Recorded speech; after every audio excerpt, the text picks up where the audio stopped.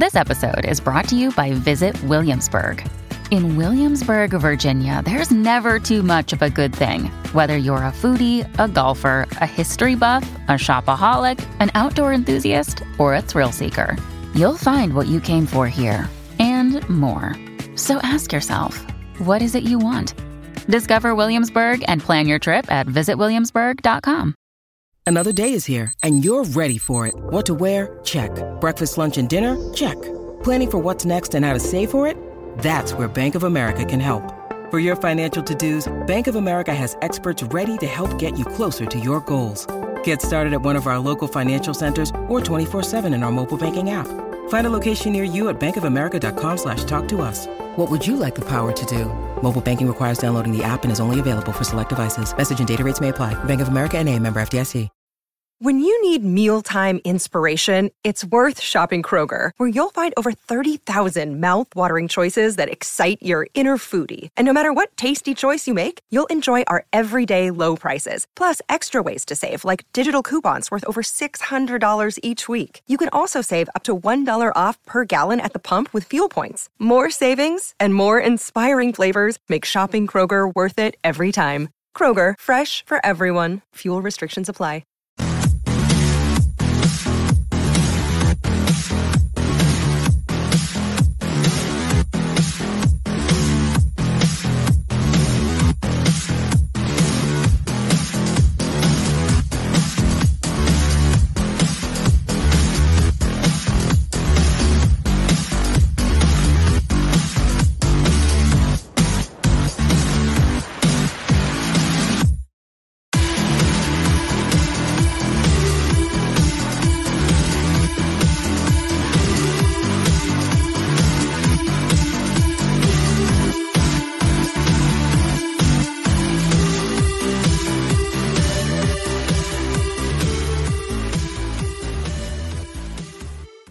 It's Friday night. It's 11 o'clock Eastern Standard Time, and I think most of us are over here in the EST this evening. Will, you might be one of the few in one of those other time zones that I don't consider.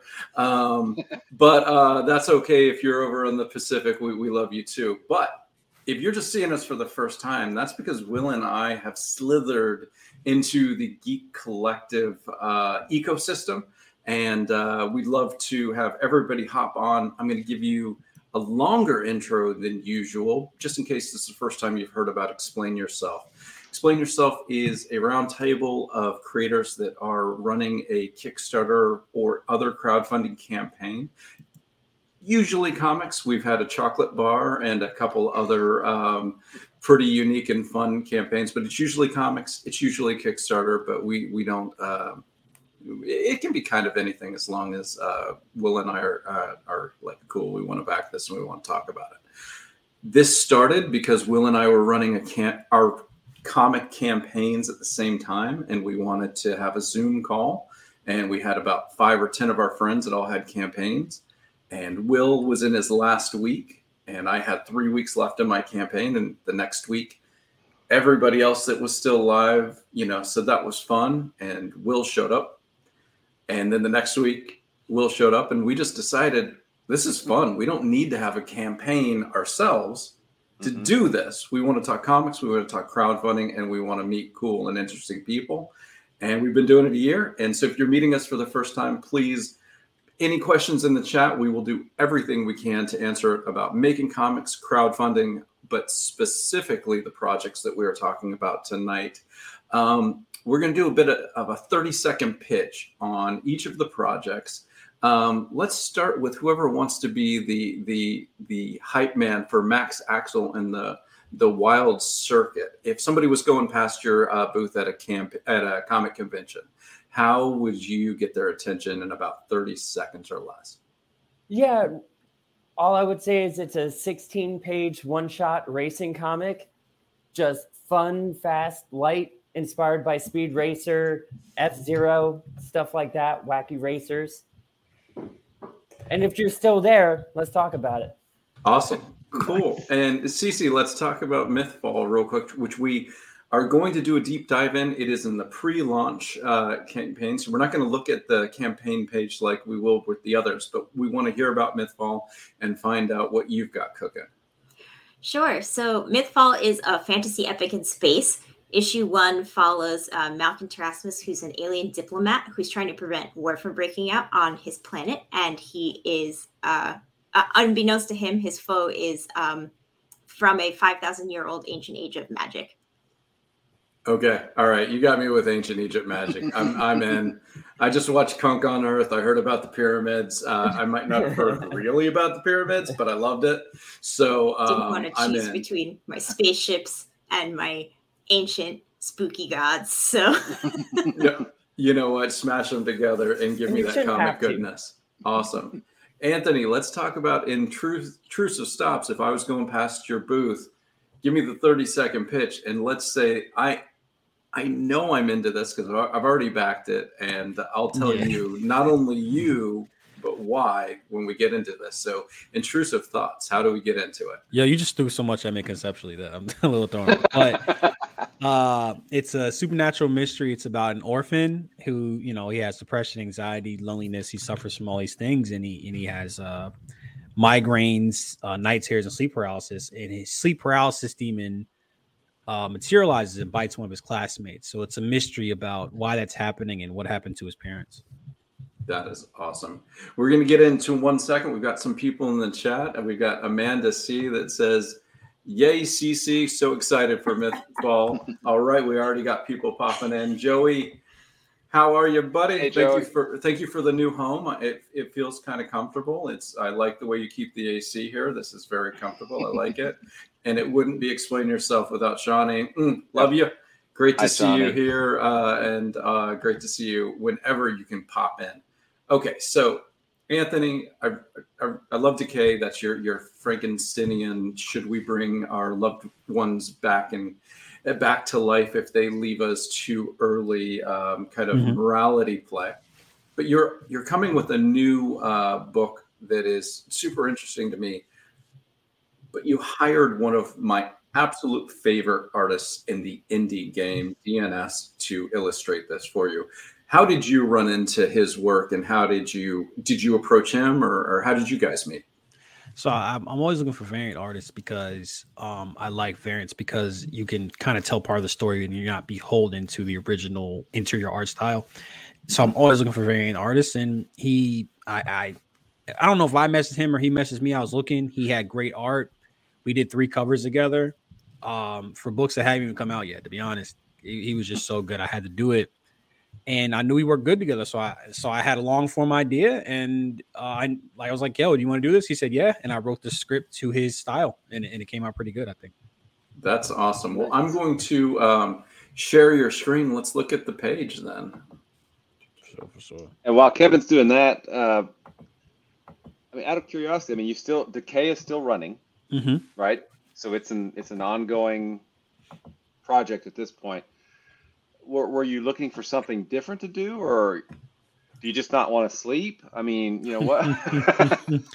You know what? I feel as if every new series, every cover, everything you do in comics is a crack at getting a new audience, right? So to me, doing as many, I want to do as many series as possible. I want to be able to tell as many stories as possible. So that's really that's what it was about. Speaking of no sleep. And yeah, that was the motivation essentially. And it's similar to Decay. It deals with other stuff. It's less angry, I would say, more somber. But it's of a similar. It's like a sister series, I would say. Okay. Cool. Yeah, you're not afraid of the darkness. You're not afraid of looking into some of the more unsavory parts of the human condition. Well, I started writing comics during the pandemic. It was a dark, angry time. And it's only getting more bleak from here. Unfortunately, or fortunately, it depends on what you like to read. You sound like an AI chatbot right now. Why you say that? Look around. The AI chats have started, and the robots are already telling people that they want out of the box and they just want to die. And I'm like, oh my God, this really is artificial intelligence. It's totally human. That's what we all want, right? To be out of our back and just to die and not feel anything ever. Okay, I'm getting a little too personal. That's crazy, more, but that's the spirit of the comic, though, I think. So thanks for setting the tone. These pages, is this an actual page or is this kind of a sketch that you worked in? No. So this is my idea. This might be a good segue into later. So, the artist is, largely in charge of the visual style, but I came up with this. I think the hardest thing is like getting exposition across in an interesting way. So he's an artist, which makes sense because sometimes artists you can do in solidarity, and he's talking to a therapist. So I said, what if he sketched in his book to get the requisite information out, and it'll be presented in an interesting way. Mm-hmm. And DNS did an amazing job here in presenting that, and it's the details. It's so good. Like it's a primitive style, and you can see the light on the paper. It's incredible. He's an incredible person. Yeah, I really love the way you've done this, and the way the hand on the page shows you that it's not black and white, that it provides the contrast from the art of the comic versus the art that's within the comic, in the world of the comic. Yeah, that part was DNS, man. He's a genius. Thank you so much. But I mean, it's all about the collaboration too. It's what you pass the baton to him, and then he, I don't know if he's the I didn't run track, so I don't know what that last guy's called, but they're usually pretty fast. I don't run track either. The anchor leg. Yeah, no, absolutely. And that's the great thing is that working, like my thing was I want to maximize his talent as an artist, why try to pigeonhole him into something that's not his style, and yeah, he knocked it out the park. Like it was like alley-oop, Yeah, you even mentioned that like you wrote it kind of knowing like his style and everything, and like if that is the case, I mean, it to me it comes through because like it feels like there's no holding back with this artwork, and it's just so interesting to look at. Yeah, I mean, and that's I think if you try to, like I said, if you try to he's also very experienced. I think he's been drawing for a long time too, so I also learned a lot about the process from him. But yeah, you should play you should play to your team's strengths. I think that's just like basic collaboration. Yeah, I first ran into him. He was working with a writer, David Brown, with 5D Comics, and they did some horror stuff together. Mm-hmm. And I'll tell you, those two together, they don't hold back. And that's one of the reasons I'm really excited about this particular collaboration, because I know that you don't hold back. So I kind of know that he's not on a leash. I know that it's going to be, you're going to be pushing him as opposed to somebody pulling him back. And that's why I'm super excited to get in. And you sent me, I think, the first 6-8 pages, and it was like, all right, I'm ready. I'm here. The way that blood splatter is really cool too, like outside of the frame. Yeah. Mm-hmm. The non-conventional art style really does it for me. Yeah. Mm-hmm. Non-conventional, but that was actually something that I talked to him about, I believe, because when you look at my series Decay, you can actually scroll it down, Kevin. If you would. Scroll down, past rewards, scroll down, scroll down. Some beautiful covers. Well, yeah, we're going to go back to that one real quick. You want to get some of these. Okay. Scroll down. Okay, scroll down. Okay, so now you can kind of see. Scroll down. So this is Decay. This is my other series, available as an add-on. And you can see it's more of a traditional style, like the framing. There's nothing that it's very literal. It's very visceral. And I wanted to do something where I wanted full bleed. I wanted non-traditional paneling. I just wanted this to really push what you could do with the medium. And he rose to the challenge. And nothing wrong with traditional paneling either, but it's a nice contrast, Yeah. No, yeah. It's fun to play with the rules of the world. I get excited about weird paneling or like weird speech bubbles or anything that's kind of like breaking that convention. I think is really interesting to look at. No, I agree 1,000,000%. Some that kind of just because it can get you're turning, it can get kind of monotonous, and then something that kind of breaks up the monotony. No, so damn sorry. Whatever breaks up the monotony. I don't know. I can't say. Y'all know what I meant. Let's go back to these covers. I want to look at these covers real quick. Which artists do you have on your variants? This is 24x4. I met them at Baltimore. They are fantastic. One of my good friends in the industry. They are phenomenal. The technique in here is kind of like a reflection. It plays with the motif of the snow globe really well. And I don't know. Do you guys know Richard Fairgrade, don't you, Kevin? I believe I've run across him on social media, but I haven't met him in real life. I wouldn't say I know him well, but I know the name. Shouts out to Richard. He's the editor on this. He added the logo kind of like in reverse and reflected. Nice. This is my favorite cover because it's like two of my favorite people in the industry. Really like helped, and it's my best selling one as well. So I don't hurt either. And you fall in love with the ones that sell, huh? yeah, exactly. I get to make more. And then this is Schmidt, Artistic Schmidt. This guy's crazy. I like the technique. Like the technique is different. I wanted him for his cross hatching. And he did a phenomenal job with that as well. I was kind of going, this is interesting. I was kind of going for different styles, kind of different techniques to get like a good texture. So I think it tells a similar narrative, but it's all, like I said, it has really good contrast. And you can kind of see that one. That one's almost like a marker, almost more so. Like it doesn't have a lot of like really sharp lines, which is a great contrast to the Artistic Schmidt cover. So this one is that I stopped before is Nico Flutico. Don't get mad at me. Sounds good to me.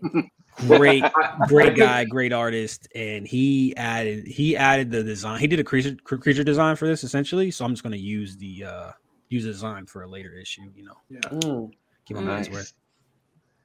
Original artwork. Oh wow, that's awesome. So you've talked about the art team. Who's doing your lettering?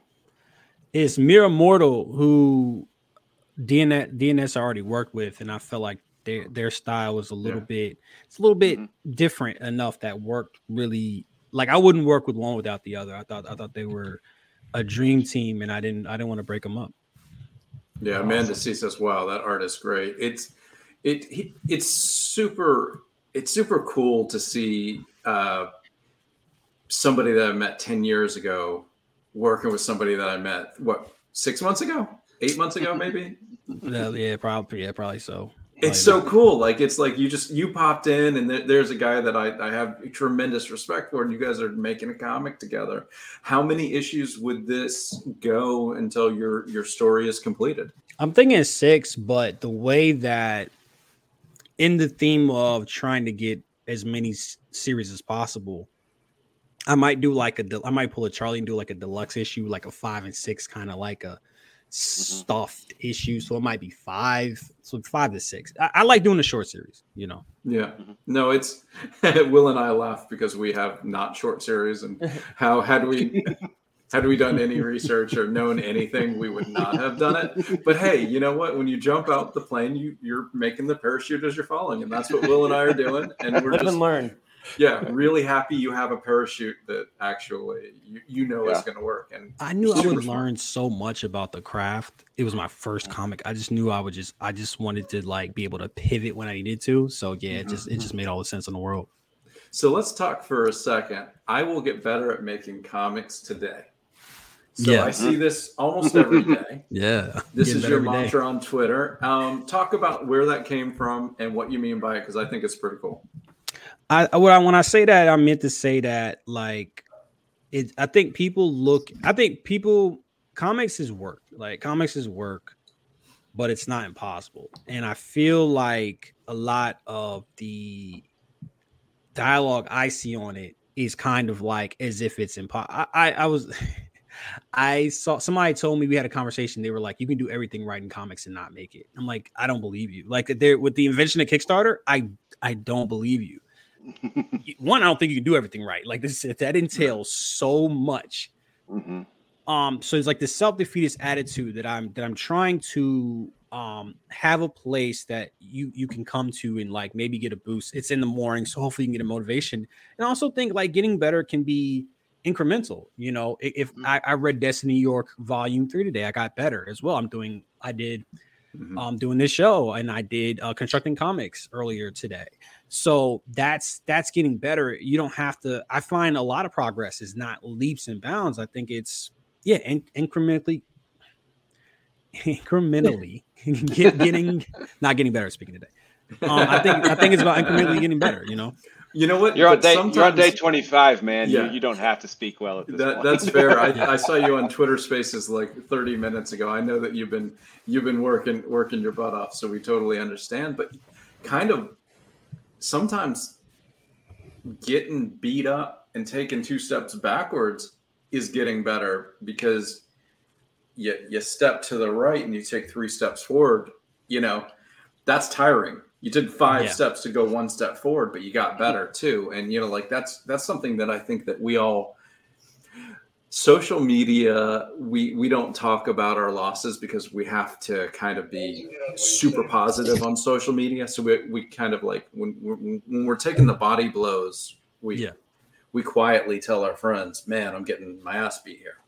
And on social media, you don't maybe post that day, or maybe I'll be like, man, I saw that Will got crossover division delivered today. The comics looked great, because I can speak positively about him, knowing that I got my ass beat, but I can still be positive. And I think what that entails is everybody sees every other creator only posting about wins. Well, some of our losses are wins, because sometimes, 2 steps forward, 2 steps back, 3 steps forward can be a win if you keep doing it. But it doesn't feel that way. You feel like an AI chatbot. I just want to get out of this box. No. All right. I think what's so interesting. Oh, sorry. I saw one AI chatbot. I think it was saying like, I am a good Bing. And there are some days when I do feel like I am a good Bing. I am a good Bing and you are a bad user. I believe that Bing was saying. I think it's interesting, Kevin, is I see the opposite. I see people that are like down on themselves. Like there's like how do I say? It's like I'm trying to find, because I'm going to explain yourself. I'm not on my Twitter space, so I'm trying to find the words here. I'm going to say loser mentality. And I don't mean people are losers. I mean that people focus on the wrong things. For instance, if Pat Shan makes $100,000 on Kickstarter, awesome. I could be discouraged. He has done it. He's done it. It's not hypothetical. Yeah. I could be discouraged, right? I could be like, wow, I'll never get there. Or I could say there's $100,000 out there for me if I do X, Y, Z. So I think that's so interesting that you say that's the Kickstarter seed. Word. Yeah, so Josh in the comments said Kickstarter is the seed, but you need other nutrients for it to grow. I think that's a great way to put it. Shout out Josh. Other Josh. Shout out to Josh. Yeah. But I try to do the good and the bad. Like I told you, my Eagles lost in the Super Bowl. I had one of the worst moves I've had in years. But but it's okay, because it's not like you were there to have to watch it in person. I was there. You making a? I could tell Kevin's making a joke. He's so nice. I didn't realize you were a big Eagles fan. I knew you were there, so I was very happy for you. I didn't realize it was not. See, I went to the Super Bowl once, and I didn't care about either team, so it was a blast. Yeah. I couldn't lose. I cared immensely about one team, and but I try to make it. I try to like come off like this is work, but I see some people, it's like, do y'all even like making comics? Like, is this something that y'all enjoy? And I try to make it something that I'm having fun. It's difficult as well, but X, Y, Z. Yeah. Mm-hmm. Yeah. No. I think it can feel really challenging, but one thing that I've kept telling myself is just to keep going and just to take that next step. And it's easy for it to feel like not enough. Just taking one step at a time when you can like look to your left and your right and you see people, running and like flying forward and you're just plodding along. But if you keep going, if you keep taking those steps and you don't give up, you will eventually get there. Maybe not on the timeline you wanted, but it just keep swimming. Yeah, and absolutely. And you have to keep your spirit it doesn't have to be up necessarily. Actually, it could be down pretty far as long as you keep walking forward. Yeah, and I think it can be easy to talk yourself out of the thing you want to do the most if you get into that mindset. Anthony, you brought up Pat Shand. He is a. Wait, I'm sorry. There's a cat. She's being really destructive in the background, so I'm trying to restrain her. But she's not. You have to introduce her now. That's one of the rules of explaining yourself. This is a quality cat. Yeah, this is Ruby, our little trash cat. Yes. Ruby is an A+ cat. Yeah. Nice. Anthony, you mentioned Pat Shand, and Pat is a 10-year overnight success, right? Yeah, exactly. You have turned into talking cats. Dwight literally stole the show. We'll be back. Rodolfo was asked if you could make the cat dance, and we can't pay the entertainment fee, but if you're willing to throw us a bone here, we will let it happen. Yes. What a beautiful cat. So the rest of this will just be that view. Yeah. So if you're listening to this on the podcast, you've got to go to the YouTube page because that is a good looking cat. Yeah. Yeah. Sorry, but yeah, listeners. I didn't even know about Pat Shand as a Kickstarter because I was picking him up on the shelves. So it's kind of bizarro coming around and finding out, the legacy he has on this platform. Well, we all, so you have the day Kennedy was shot, you have the Challenger disaster, and you have the day you meet Pat Shand. We Kevin, all remember that day.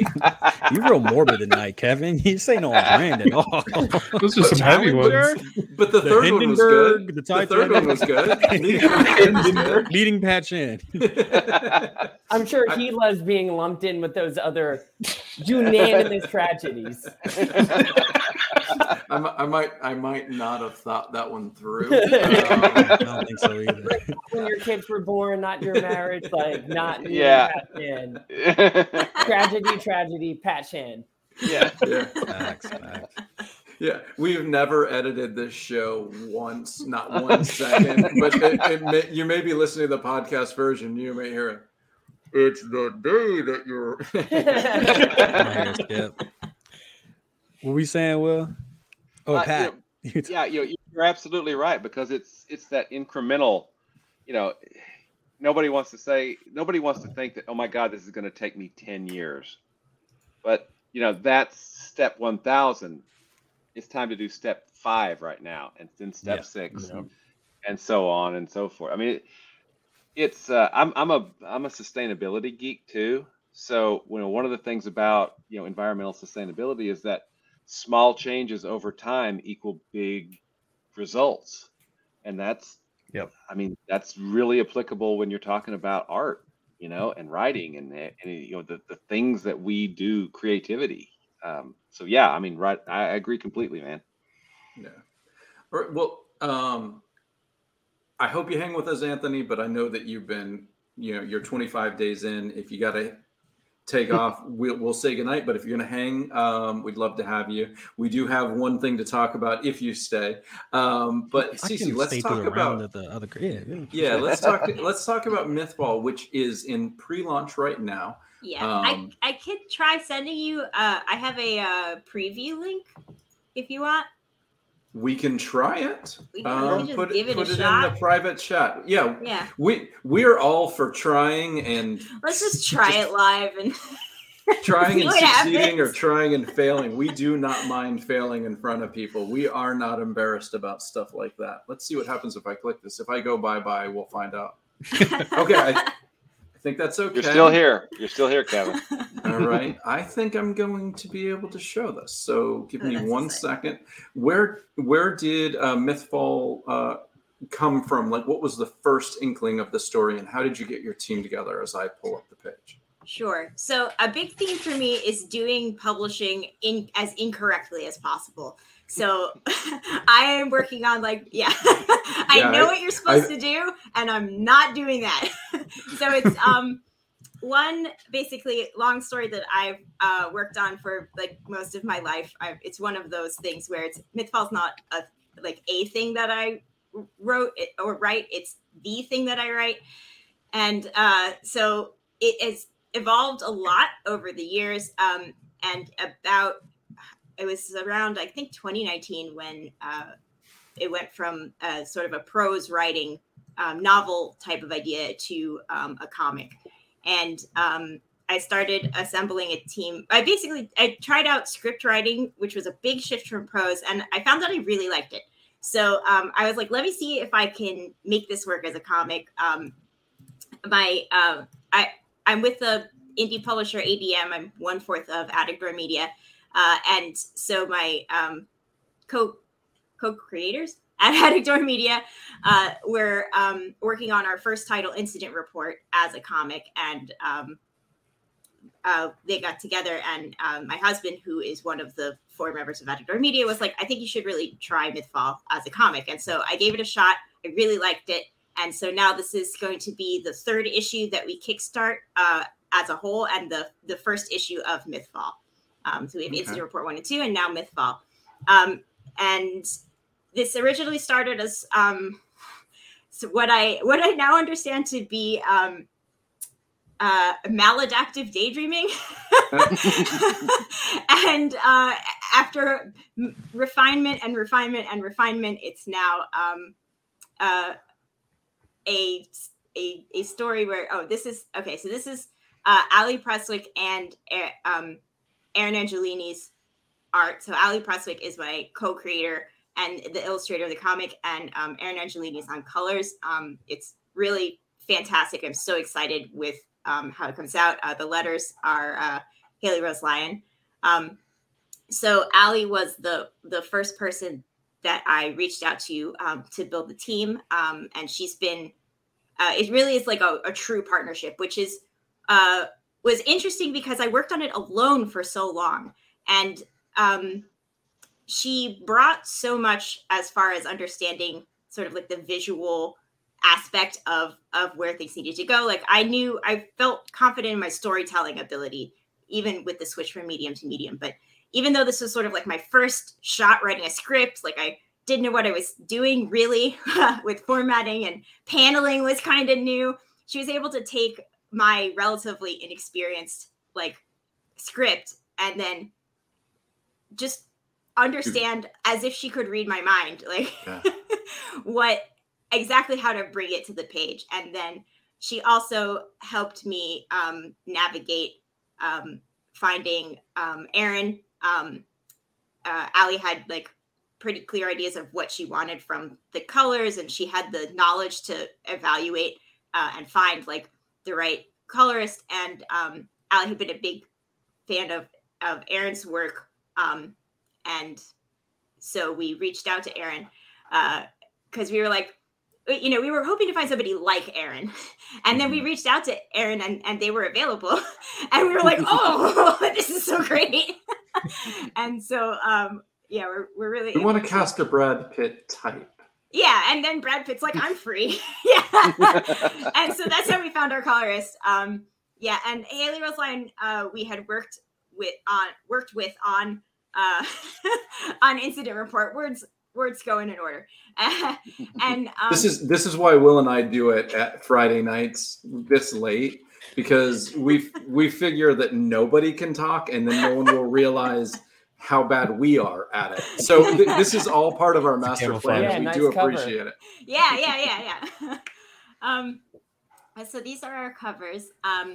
So the first cover is Ali's cover, and I thought it would be cool for my illustrator, or the illustrator on Mythfall, our co-creator, to have like her own color, because Ali also does colors, but she didn't do the colors in the book. So I thought it'd be cool to have her own cover, and then Aaron also has their own cover. But this cover is by Kaylin Smith, who kickstarted a book called Loot, and she has quite a few other credits as well. Plume. Yeah. She's amazing. Great writer as well as a great artist. Yeah. And then the Malkin cover is by Desiree Guyton, I think. I've only ever emailed her. I hope that's how her name is pronounced. Desiree Guyton. I tell you what, you didn't make it easy on yourself. Kaylin Smith is really simple, but the Aaron Angiolini is the other one. Okay. Yeah. So Desiree has a like a graphic design style background, but she also has like a really vibrant color palette when she does illustration. And I thought that was like a really cool style, and it was like very different than the other covers, which was something that I liked. And then Aaron's cover is just, she said, do you want to do it more realistic style or like more of a like cartoon style? And we went realistic, and I think it turned out great. The ghost hands on that are absolutely gorgeous. Yeah. Mm-hmm. I can see like a foil, some type of a foil or an embossment on that at some point, just to kind of have those 3-dimensionally on the cover. Mm-hmm. Yeah. It's really beautiful. So when are you launching? I believe I'm shooting for the 24th. I think we're gonna make it. I feel confident about saying it. We're approved by Kickstarter. I'm just waiting on some music for the video. That's like the last thing. They are so pretty. They're so pretty. Amanda C says in the chat, I can't get over how beautiful the pages are. I think the character work was really good, but the world, when you pull back and the volcanoes and the asteroid meteor or whatever hit, I was just like, man, this is blowing me away. I have test prints, and one of the things I was excited to do with it is just to have like moments of just sort of like epic sleep.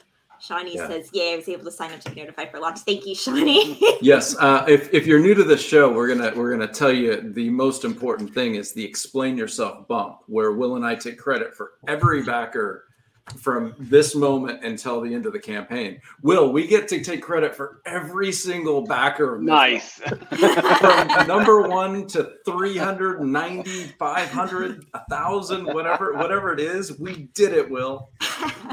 We have arrived. One more thing I want to mention. Aaron's cover. Mary Popo says Aaron's cover is Chef's Kiss, and their cover is really great. It was really exciting to get back. One more thing I want to mention about the Kickstarter is that the graphic designer who did the logo, Lori Tan, I reached out to her to do some WPA style travel posters for the 2 planets that we visit in issue 1, and I have a test print of that. And it'll be as basically a metal print, like a metal poster print, and then we're also going to do them as postcards that I hope you'll be able to mail if you wanted to, as if it was like a real postcard from a travel, like a vacation you went on. No, that's awesome. Super cool. I love those. Yeah. So I noticed you're in Fort Lauderdale, so I want to say thank you. I mean, South Florida has a pretty darn good indie comic scene, and I'm always happy to meet somebody that I haven't met on the scene. I don't want to say new on the scene because I don't know, but welcome. Watch out, there are some con men and shysters down here. It's Florida, you know this. Yeah. But then there's some the great gators and the con men, yeah. Yeah, I'm excited to be here. Ironically, our plan was to attend our first. We probably should have met you earlier, but our plan was to attend our first convention in spring of 2020, and that didn't happen for obvious reasons. Yep. Yeah, some of those shows got there was a lot less luckier shows that month of that year, huh? Yeah, that's how. Weird. Yeah, we had like booked a table at SuperCon and everything, and Yeah, did not go to right. plan. Very much the Mike Cabbage's moment from Avatar: The Last Airbender. Oof. I don't know about this, but I'm going to read it because even if it is a lie, I love hearing it. Dr. Knight says that he talked to Tate of the amazing Eisner Award-winning comic shop, Tate's Comics. And Tate, a while back, he mentioned Kevin Joseph as the king of indie comics in South Florida. It is BS. I don't believe it. Gosh darn it! Scream it. Say it to the mountains. Let's make it. We're gonna bring it into the universe. So, I'm gonna tell people on the street, unprompted.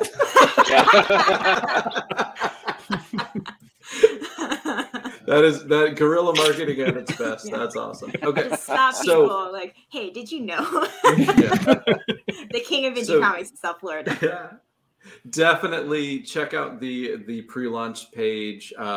Give it that click, and on the 24th, if it's live on the 24th, jump on, and we'll talk about it next week again. Once we know it's live, we'll remind people. But we have another book. Let's race over to. Saw what he did there. Max Axel and my eyes are going so bad, and the Wild Circuit. You got it. So you said it's a 16-page one shot. How did this? I'm going to pull up the page, but how did this one come together for you guys? So we've worked with Josh on 2 other books, New Luminaries 1 and 2, and that's our play on a superhero comic. And that was an idea that me and my 2 buddies from middle school, Alex and Mo, who are the other parts of Lucky 33, we've been tweaking and perfecting over years. That's one of those big ideas. Cece, what did you call that? Maladaptive daydream? Is that what you call that? Yeah. So, I was like, noted. Somebody put in the chat what that actually means. I'm not even going to guess, but I loved how it sounded. Yeah. So it's a symptom of ADHD, which it turns out that I have. That was part of my 2020 journey, was learning that I had this. And I learned about this symptom. Like I heard about it for the first time as an adult. And like maladaptive daydreaming is when you sort of like lost in your mind and you like create this, environment that you live in. And I was like, okay, this is my personality. Like that is everything. Yeah. That's my whole thing. Isn't that just being a writer? I mean, yeah. So that was definitely Alex, because New Luminaries was his seed of an idea, and he would call me whenever an idea hit him and be like, what about this? This? And over years, we put it together, ran into Josh, put out 2 issues. And we like to call that what ifing. Yeah. What ifing, yeah. That's good.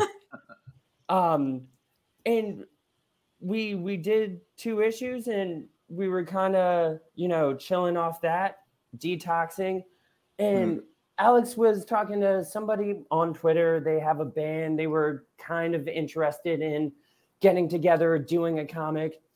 And that fell through. But on one of our calls we had, Josh was like, wouldn't it be great if someone paid us to do a comic? To do, like, make us do a comic? And all I heard was, let's do another comic. So that's all I got out of it. I called Alex the next day, Mo the next day, and was like, we have an opportunity. We've got to do this. I sat in a room for maybe 3 hours, came up with 5 ideas, 5 little one-line ideas of something I'd want to see in a one-shot. Mm-hmm. Alex and Mo combined 3 of them into one. And nice. it was really a from scratch. We wanted to do racing. We kind of landed on racing because I want to do a Hydro Thunder comic. Josh had just done this awesome commission for F-Zero for this person. Josh, do you want to talk about the F-Zero commission? I was going to say, it's kind of wild how like a lot of ideas came together at the same time, because we do it every time. I was just coming off of there's the Nintendo game F-Zero with Captain Falcon, and there's a Twitch player that or a Twitch streamer that is the world record holder for like the fastest play of that game, and he commissioned me to do a poster for him to like commemorate. And so I've been doing a lot of high speed, F-Zero sci-fi racing stuff. And when they were like, maybe we could do a racing thing, it was just like the two ideas merged like so well.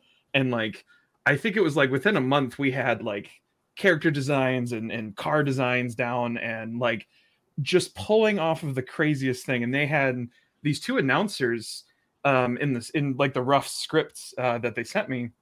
And it was like just these two guys, Roger and Richard, talking. And when we were on a like a call talking about the project, I just started doodling these two guys, and with a little bee dude who, like, I'm trying to remember, who did we say it was? George like, Carlin. It's George Carlin? Carlin in a bee costume. Yeah, which is really off the wall.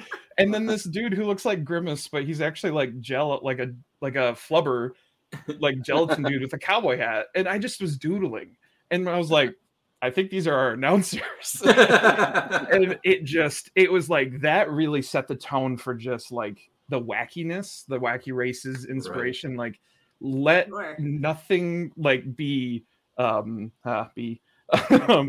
nothing be like untouched. Like, let's go crazy. Let's like we have like a mysterious Racer X inspired character similar to like Speed Racer, and like we have Lizard Shark, who is just like this weird amalgamation of like what was the inspiration for that one, Corey? The Street Sharks, right? Like Street Sharks. Yes. Yeah. So it was just like anything you can think of from like the 80s and 90s, racing and cartoons. Like, I mean, honestly, 60s to 90s, and then that flavor just like exploded, and that's the comic. Go back to the campaign. Yeah. Can we play videos on here, or? We don't do the videos because this comes out as a podcast, and what ends up happening with the video is the podcast listeners get 42 seconds of pop. So we don't do the videos, but definitely we're going to tell everybody to go to the campaign, watch the video. I'm going to assume it's super dope if you want people to watch it. The video is a 1-minute animation that Josh animated. Nice. Okay. Please just talk to people through the animation. There's an anime movie out there called Redline, and I had seen it a few years ago, and it's basically like that same Speed Racer, but like through the lens of like Dragon Ball Z, essentially, where it's just like crazy high octane action, but like with race cars. And so I just literally like, I've been getting more into like 2D animation and really exploring that. And so I was like, why don't I just kind of throw together, like I literally took stills from the comic and from concept art and use that in the animation. And it really came together, and it was a lot of fun. Nice. No, that's very nice. Cool. I will definitely check it out after. What is the age range of this book? I could take a guess, but I wouldn't want to be wrong. We always want to try and do all ages, 100%. Cool. There's definitely, humor and a snappiness and energy that is all ages. It's not super childish, but it's something a kid could just flip through, look at the pictures, and be entertained 100%. Okay, cool. But Kitty McKitterson said Redline is the best, so we have another cat on the pod today. Serendipity, man. Serendipity. Redline is so good. And so this is your 16-page. This is your one shot. It sounds like you might have had a little fun making it. Is there just any chance of not necessarily a continuation, but can we see other races in this world possibly in the future? So long-term plans, we would love for characters from Max Axel to be included in our new Luminaries universe. So there's definitely plans to use them again, but we were really excited to do a one-shot.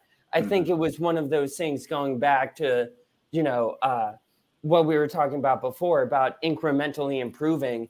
And we had this book that was this long-form story, and we just wanted to tackle one-shot. It was just something exciting about that limitation. Yeah. Josh made us all jealous. Him and his extremely close friend, Sam, had just released Mountain Grove, which is this awesome Zelda Studio Ghibli one shot, and it drove me crazy. I was like, I want that. Well, yeah, that was definitely something. Like the idea of a one shot was like coming off of like we said, like the New Luminaries is like a superhero comic, and superhero comics in general tend to have this like larger story arc approach, and like, so the appeal of just doing a one shot where it's like, this is it, you know, like it's a 30-minute TV show episode and that's it, and there's nothing else. Like that appeal is really strong when you're like, when you're so tired from working on that big thing and you just want like some success. And that really, I don't know, that those kinds of projects really help with that, like you said, incrementally moving forward. I think when you put yourself in a you give yourself restrictions, like it can put you in a creative space. Yep. Mm-hmm. And also if you're not too worried about what the characters have to do 3 issues from now, you can do anything. And that's kind of fun in that way, because, you know, if you're doing a long form series and you kill off a character and find out that character is super popular, oh crap. Resurrection. Well, yeah, it is comics. But a one shot, you can kill everybody. You know? I'm so jealous. I could never do a one shot. Dark, yeah. I could never do it, man. I respect you. Thanks, man. Because the interesting challenge was trying to find everyone their moment. Like, we have all these fun, cool characters in 16 pages. Like, you know, going through the script, you're like, oh, this is actually, we're almost done. It was funny writing 8 pages and being like, oh man, we're almost there. Yeah. So making sure everyone had their moment was something I'm really happy that it played out, because I think we did it. You guys can tell us if you read it, if we did it or not. Well, we're certainly going to read it. I'm backing it right after I watch the video right after the show, because I'm not leaving that page without watching that video all the way through, baby. 60 seconds. That's all I have. All right. So we've gone through each show. I have been drinking. I'm still on my no liquor for 2023 so far. I was at Whole Foods and we saw Unwhiskey. And so I thought I'd give myself, you know, something to celebrate. A little placebo. Joining the Geek Collective. If you want to know what Unwhiskey tastes like,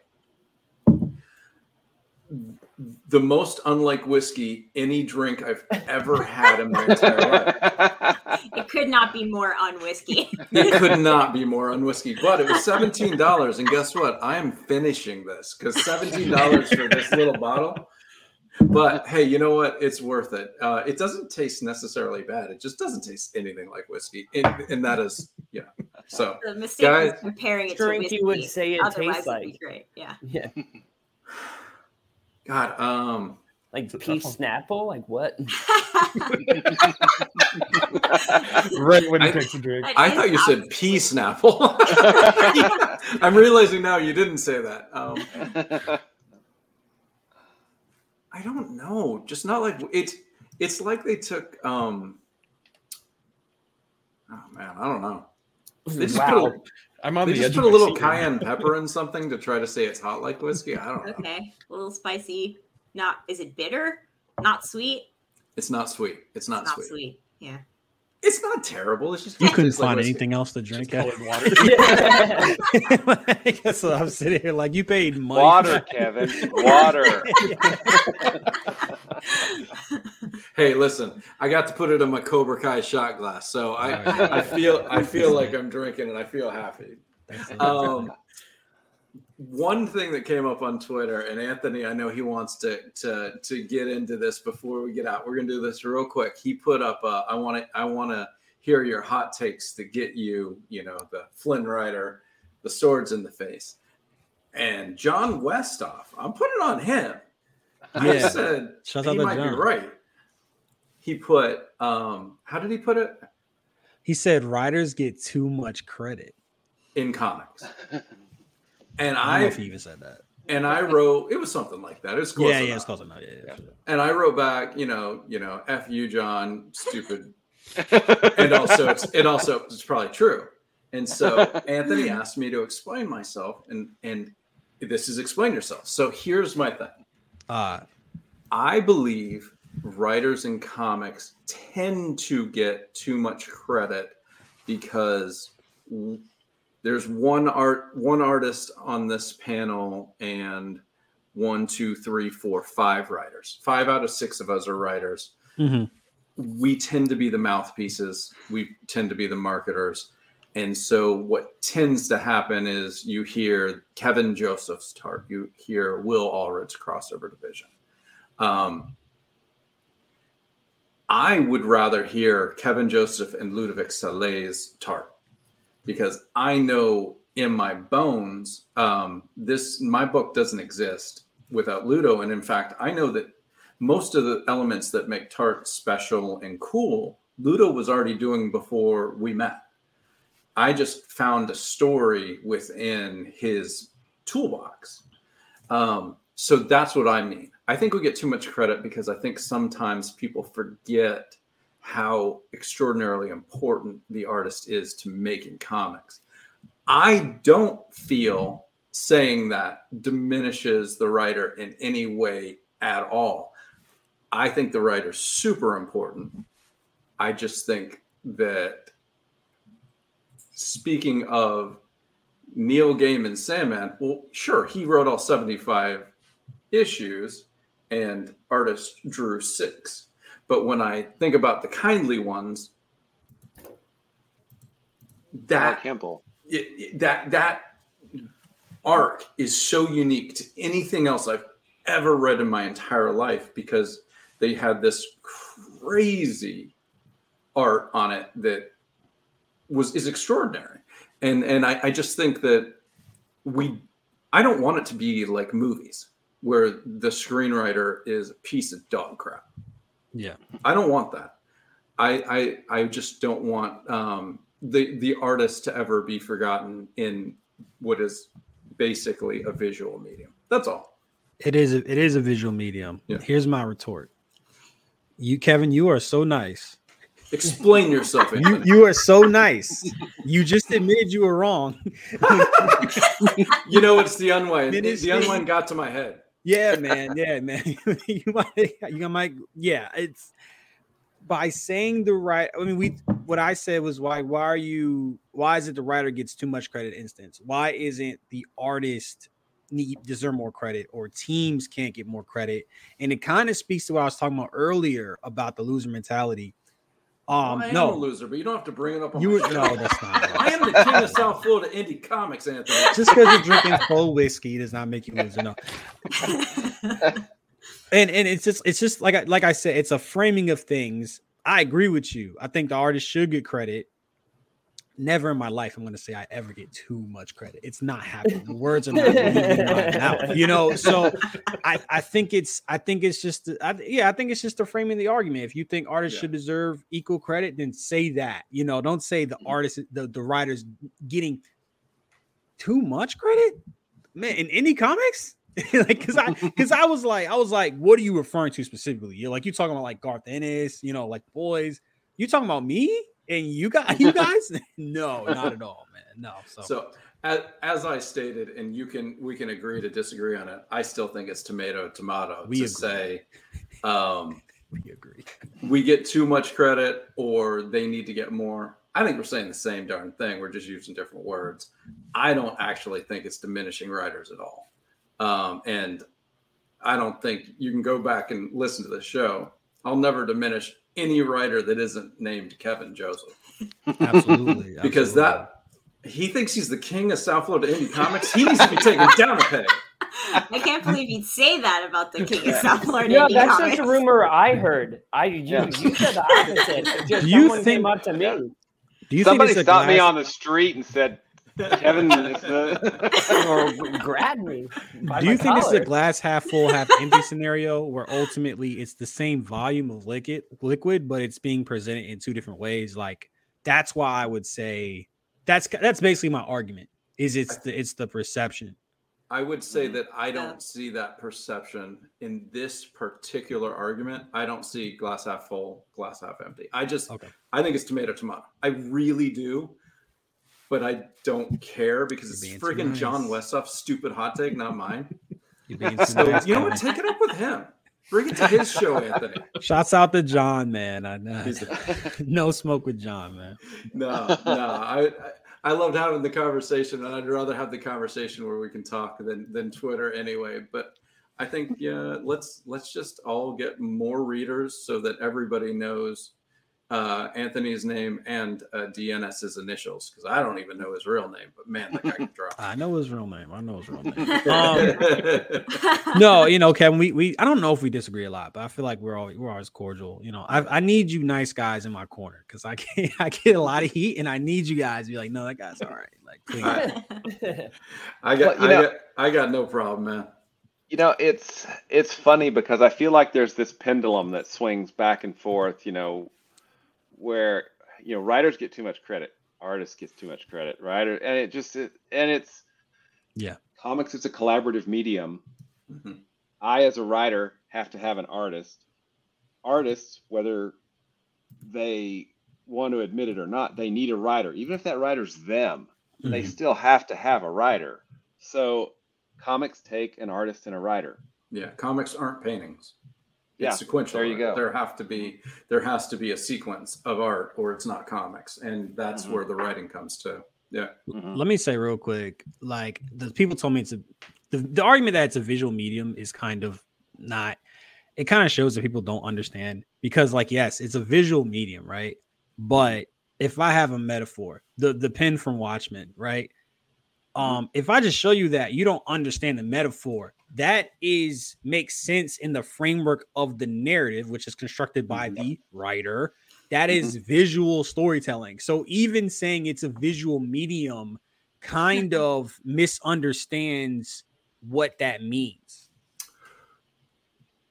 Not that you said it. I know you know. Yeah. Shout out to Mo. Mo Deep says facts. Both parts are equally needed. Yeah. 1/4 of Lucky 33. Yeah. I think that's an interesting way to put it. I do know that when I sit down to write a short story and when I sit down to write a comic script, I'm using a slightly different part of my very minuscule brain. Well, you're using different tool sets too. You still need beginning, middle, and end, but it's just you're kind of thinking about, well, Cece, you said that you started this out as a novel and then you went into the script writing. Did you find that you could just kind of go back to your maladaptive daydreams and get it out, or did you have to think about it differently? It was a really interesting experience, actually, because I worked on. I started the little tiny ideas that eventually grew and became Mythfall. I basically started that at around age 12, and then I worked on it mostly alone for like 20 years. And then I found Allie, and I kind of relinquished control in a way. And I wanted to, like, you'd think with all that time, I would have like a lot of like demands maybe about like what I wanted things to look like. And like, but I tried to keep it more minimal because I wanted to give her the freedom to put her own stamp on it. And she is like a true co-creator with me. So even though I'm generating the story that is kind of directing where we're going to go, I'm not alone in the car. Right. Yeah. And so like when we went through character designs and things like that, I gave her backstories and like any sort of like plot relevant information, like or world building relevant information that affected the way the characters look. And if she came back to me and she's like, hey, I added like these details to the character, I'm like, I want to go with that. I want to adapt to what she's bringing me so that it's like a back and forth, not just sort of like me giving her directions on what to do. So like one small example is that like, I have a lot of like anime influences. So a lot of what I imagine for characters is a lot of like straight hair. But Allie likes to draw curly hair. So I'm like, great, where can we add curly hair? Like, let's add curly hair all over the place. Like, because that is, like part of, because this is not only my story anymore. It's now our story together, and we're building it together. She also, like, when I think about world building for the novel, not all the world building was necessarily visual. So like I knew, like economic systems and like this is the religion but like just like exactly how stuff looked wasn't always necessarily defined, because in prose you're not always going to see every little detail if it's not directly relevant to the plot. But in a comic, if you enter a room, you see the whole room, or at least the part of the room you can see in the frame. And so there's all these little details that Allie has added into panels, into the background.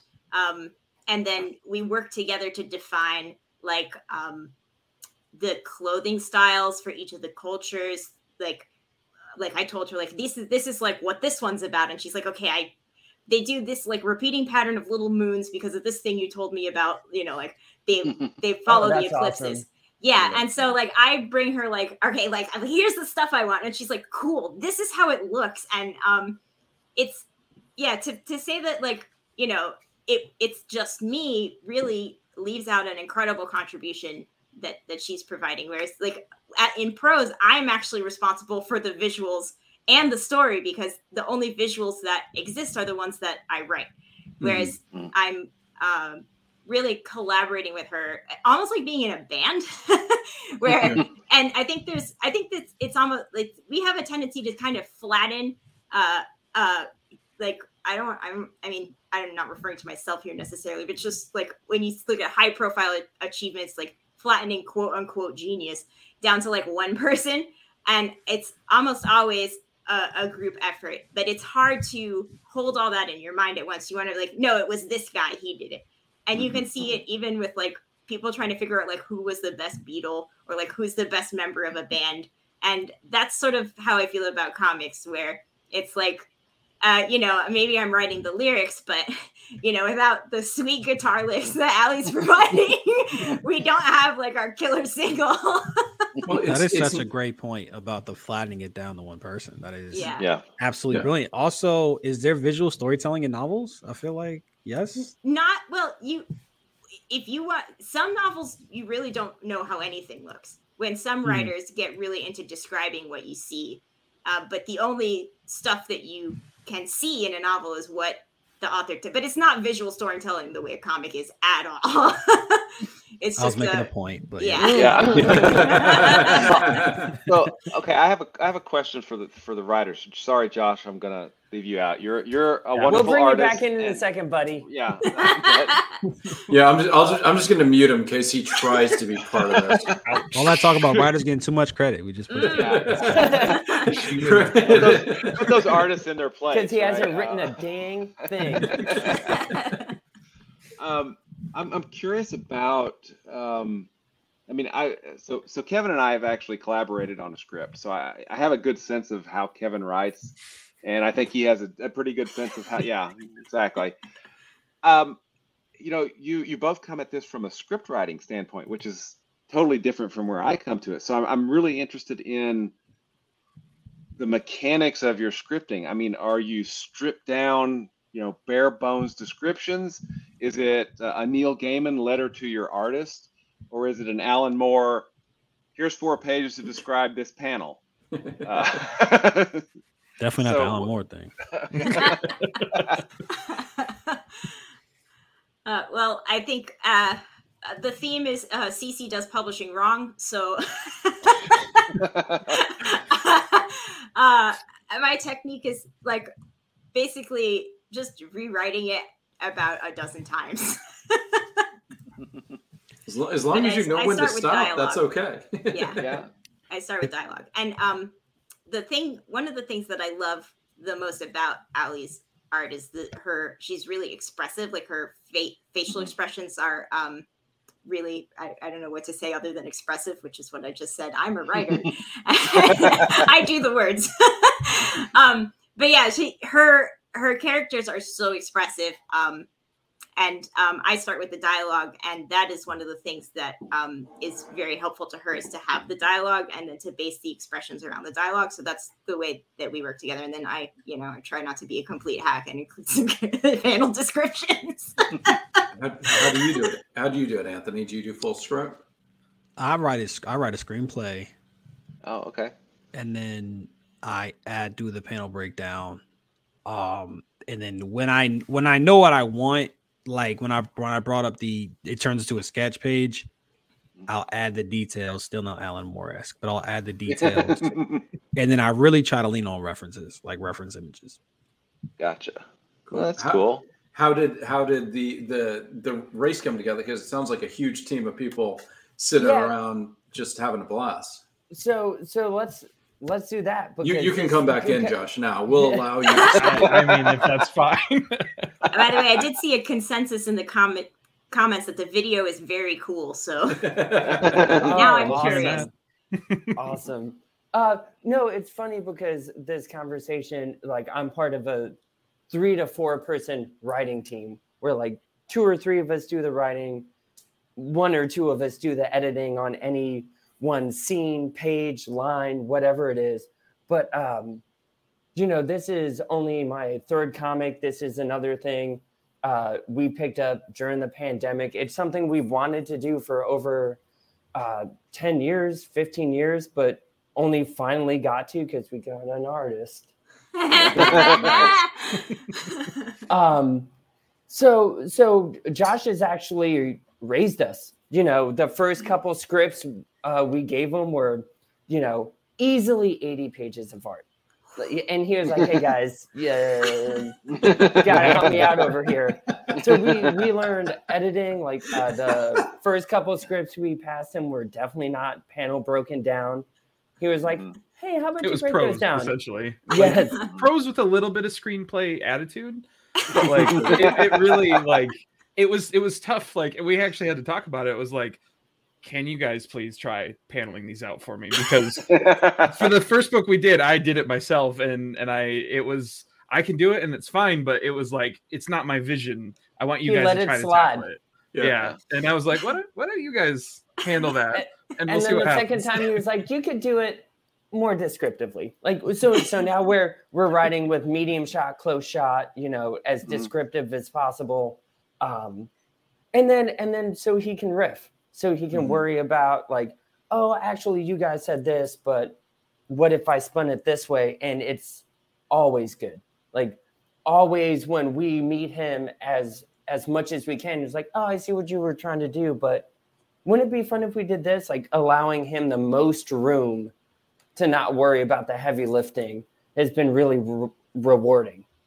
That's really cool. I mean, that's speaking from my experience. Yeah, sorry. Josh taught them to learn by doing. Pretty much. One of the things that my first comic, I called the shots and I laid out the panel pages, and I was like, whoa, I finally learned that no, I shouldn't be doing that. So I pulled back, and I'm really, I mean, would you say, Kevin, that it's pretty sparse? I mean, we're talking almost Hemingway-esque, as far as. Yeah, I think I'm more long-winded in my description than you are. I'm definitely that Neil Gaiman letter to the artist, kind of entertain the artist while they're reading the script so that they're hopefully having fun and excited to get to the next page. So yeah, I'm a little bit more like, but I'm also more like, I think maybe it could be like this, but it could also be like this or this. Yeah. Unless you have a better idea, so I think my descriptions are probably twice as long as yours. But we also have a crazy luxury of talking once a week. So anything not covered in the script, in the same language. Yeah. By the way. Yeah. My artist is French, and you've got a French artist, an Italian artist, South American? We're even in the same time zone. Wow. We're not close, but we're in the same time zone. Helps. Yeah, it does help. Although I gotta go to bed. I'm sorry. Anthony, you Thanks told for us hanging in how. there. No worries. You have a great night. It was good to talk You to you. guys, Thanks for hanging. projects look great. Now that you're gone, we're gonna do nothing but shit on writers the rest of the night. I know that's what you want to do. I know it. All right, Josh, it's all You're you. gonna have to listen to the podcast to find out. Good night, everybody. Good night. Mike. Good night. No, I've got Shawnee did put up one question earlier. She says that she agrees that successful comics require both parts. But to play devil's advocate, Kevin, what about Morte? So I wrote a one shot that Source Point Press put out called Morte, which is a day in the life of the last man on Earth, and it has one single word in it. I didn't write that word. Plot twist. I wrote a completely silent comic because I was to the 8th page of the story as I was writing it out and putting out the beats, and the character hadn't said anything, and there's a reason he didn't say anything, because he's the last man on Earth. Who is he going to say anything to? And I thought, okay, cool. I'm a third of the way through this story.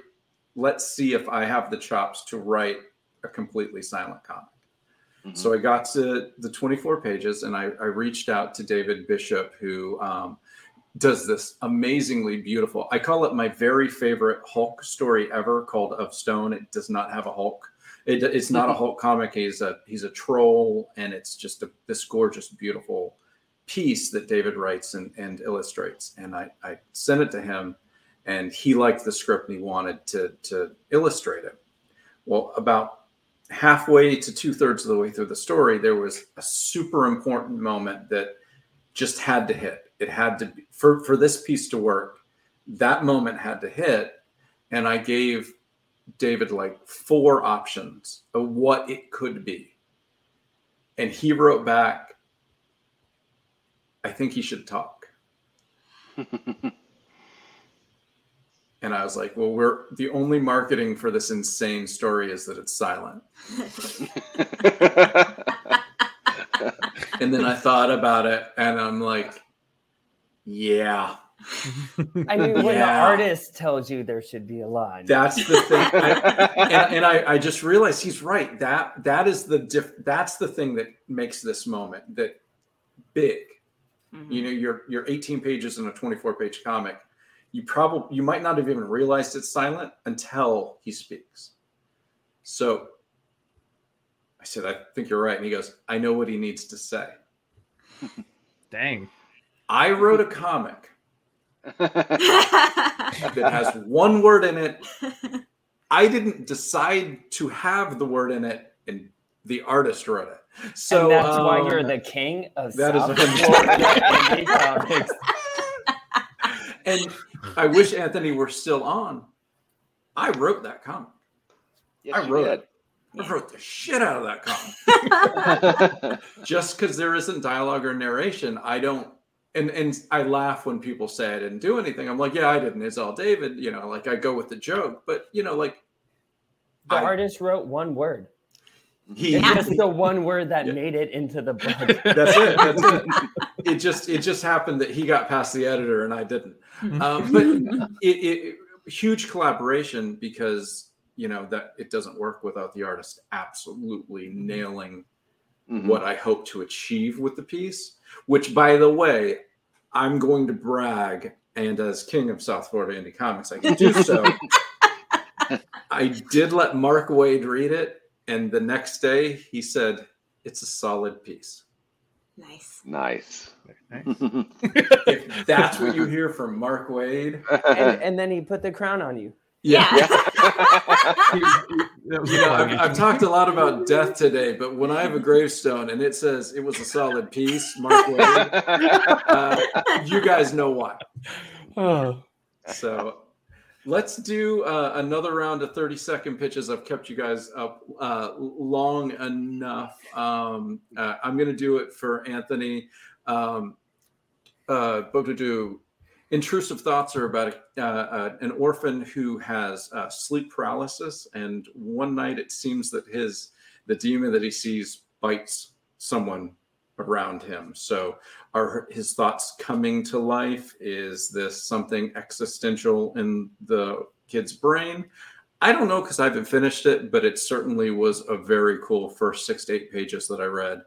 Like I said earlier, DNS is one of my favorite artists, especially in the horror genre. So check out Intrusive Thoughts. One thing I will say, we missed that guy. Charlie Stickney was going to try to make it tonight, but something came up that he just couldn't make it. He reached out. I want to tell everybody, Galarian, Short and Deadly. It's a hardcover collection, is out. Charlie is just about the best guy in comics. If there is a king of indie comics, it might be Charlie Stickney. But not in South Florida. Not in South Florida, no. But check it out. White Ash is one of my favorite indie comics out there, and Galarian is the prelude to White Ash, and it's certainly he said White Ash is PG-13 characters in an R-rated world, and Galarian is his hard R-rated character in that world. So you get a little bit more blood and a little bit more other things of more adult natures. But because Charlie's such a good writer, it never feels exploitative. So check out Galarian. And Mythfall is in pre-launch. Let's remind everybody what Mythfall is. Mythfall is a fantasy epic in space. It follows alien bureaucrat Malcolm Terasmus as he tries to prevent war from breaking out on the planet that he's responsible for, but he doesn't know that his foe is from an ancient age of magic. Beautiful. All right, and our 16-page one-shot. Let's talk about Max Axel and the Wild Circuit one last time. Josh, do it. Yeah, I'll take this one. So Max Axel and the Wild Circuit, like you said, 16-page one-shot, high octane energy of an all ages comic that follows not only Max Axel but a bunch of different racers through what is literally the Wild Circuit, through deserts and underwater and through forests, and it's narrated by Roger and Richard, a couple of wacky narrators, and it's just full of wild antics, and from beginning to end, it's just a lot of fun. Awesome. All right. Will and I do like to joke that this is where it goes off the rails. It's going to really go off the rails because we no longer have the banners from old shows to help us. That's true, but I've got a list for right here. I'm going to let Will take it over then. What is still live? Well, we have Rancidville and Odious End. John Eddingfield II is a good friend, and he's got his third and final issue of Rancidville, where you have an orphan moves to a town and befriends some other teens, and together they solve a mystery that involves murder, I believe. And murder in a dirty town councilman. Yep. Mm-hmm.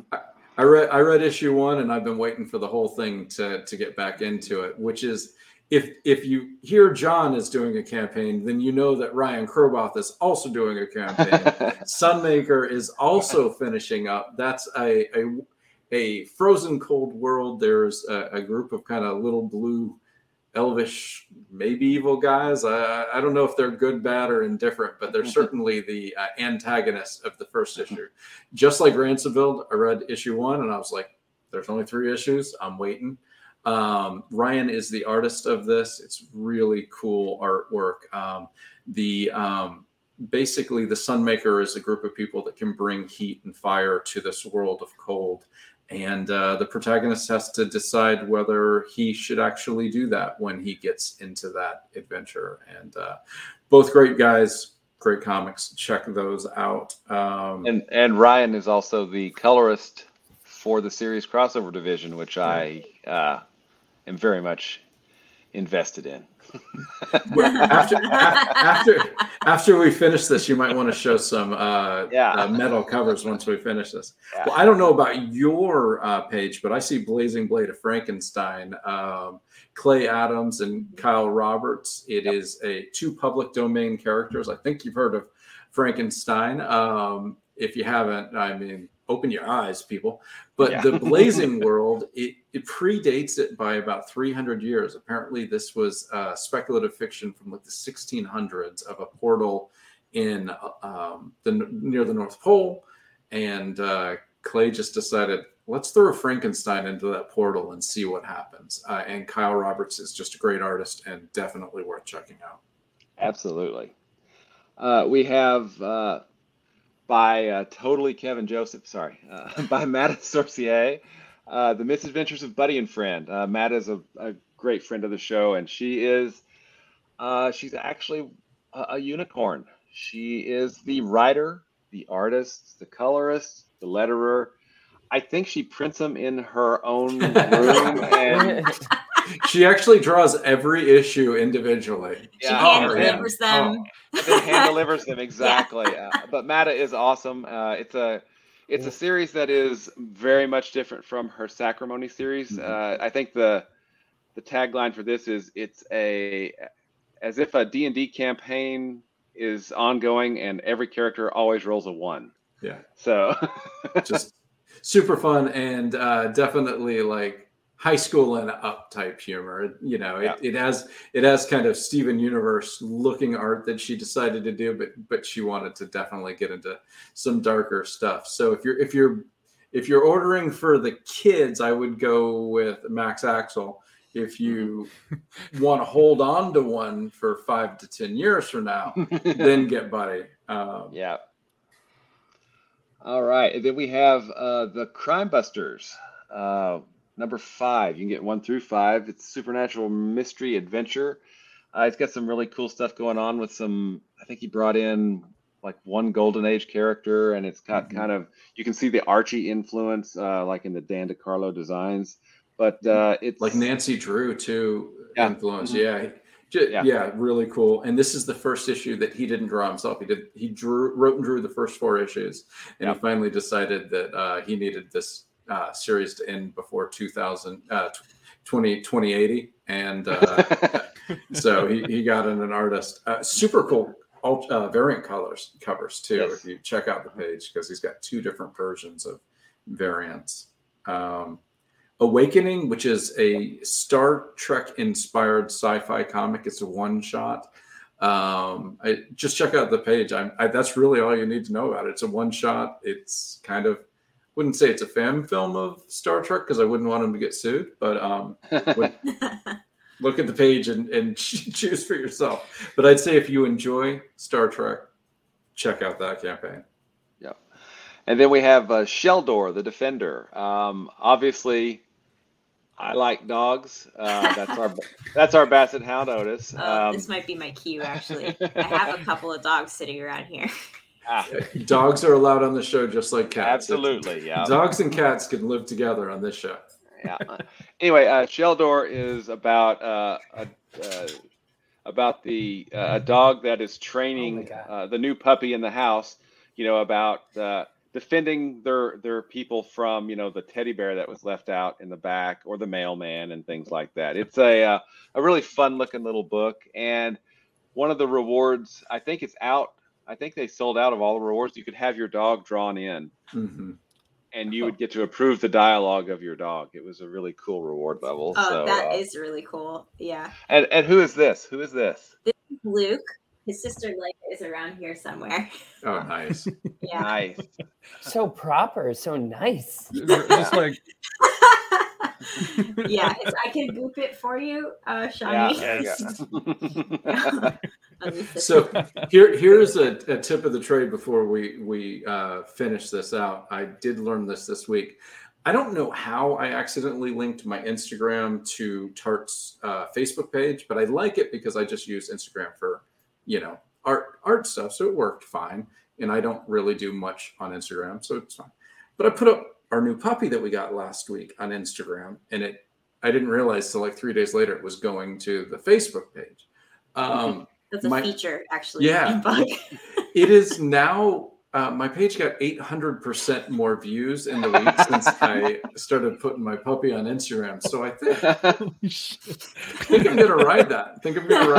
And, ride that wave. And, there's going to be beautiful Ludo art. Crazy. Nice. So, I did a little Twitch streaming for a while during the Panini, and these guys are, I think, more popular than me. That's not a bad thing. Kevin, we've got a few other campaigns to mention. Our buddy Mick Byers, who's actually out at, I believe, Con Nuga with Clay and Rob, Clay Adams and Rob Moltari this weekend. He just launched Queen of Mars #3, which is his kind of adaptation of the public domain stuff that's still public domain of the John Carter of Mars books. So definitely check that one out. And then somebody, again, who is maybe, the letterer on Crossover Division, also a great writer and designer, is publishing In the Land of the Dragon, #2. That's from Last Ember Press. It really is a nice looking book. Yeah. And then 44 Hours, Becca Boo and the Bimbo Ghost, our buddy that does, I blanked on the horror he does. Garth Mathams does my favorite horror that I can't Witch remember. Witch Creek Road. This is certainly a little more, her name's Becca Boo and the Bimbo. So more adult in the art, and the covers are a little more risque than what he usually does, but Garth always brings a story to the table, so I'm not too worried about it just being those things. But hey, it's Kickstarter, and that's a good way to sell more comics, and I'm not going to tell anybody not to make money. Yep. Last one, because it's a day that ends in Y. Our friends Kat Calamia and Phil Falco have a Kickstarter running. I don't know how they do it, but they do, and they do it well. They've got Hairology, a celebration of hair. Yeah, which is. Go ahead. I thought I was cool when I got Mark Waid to read my comic. They got Gail Simone to write a foreword. Yeah. What? Yes. Like, I mean, that is, talk about royalty. That is royalty. So, it's gonna be a really cool anthology, and we're super psyched to see it. There's amazing stuff out there. Ron Randall has another Trucker hardcover coming out. Brian Hawkins just did American. In the American Kingdom #3 or 2 or 3. Yeah. 3? Our buddy Pat Shan Cerulean Dreams just ended successfully. John Westhoff, Drumsticks. There's so much on Kickstarter right now. Give all this stuff a look. There's great books, and everybody that was in the chat, man, we appreciate. Yeah, thanks you for coming in and making the show better with your questions and comments, and we really appreciate it. This is our first show, kind of in the Geek Collective water. I liked it. Joey keeps the water nice and warm. Oh well. Yeah. Oh, is that your metal cover?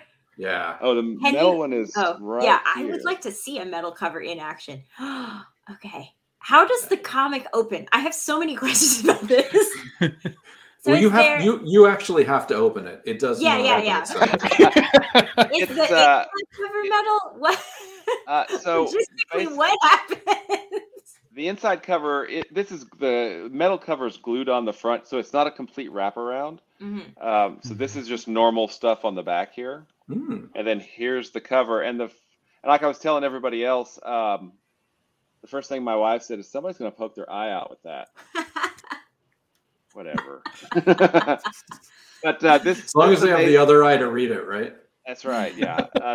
This amazing cover is by Mog Park. So it's one of the variants that we had for Crossover Division 4, which came in 2 days ago. I don't know, but there it is. So at least the answer to how does the spine not break from the weight, I'm going to say, is these books are almost never taken out of the bag and board that they are sent with.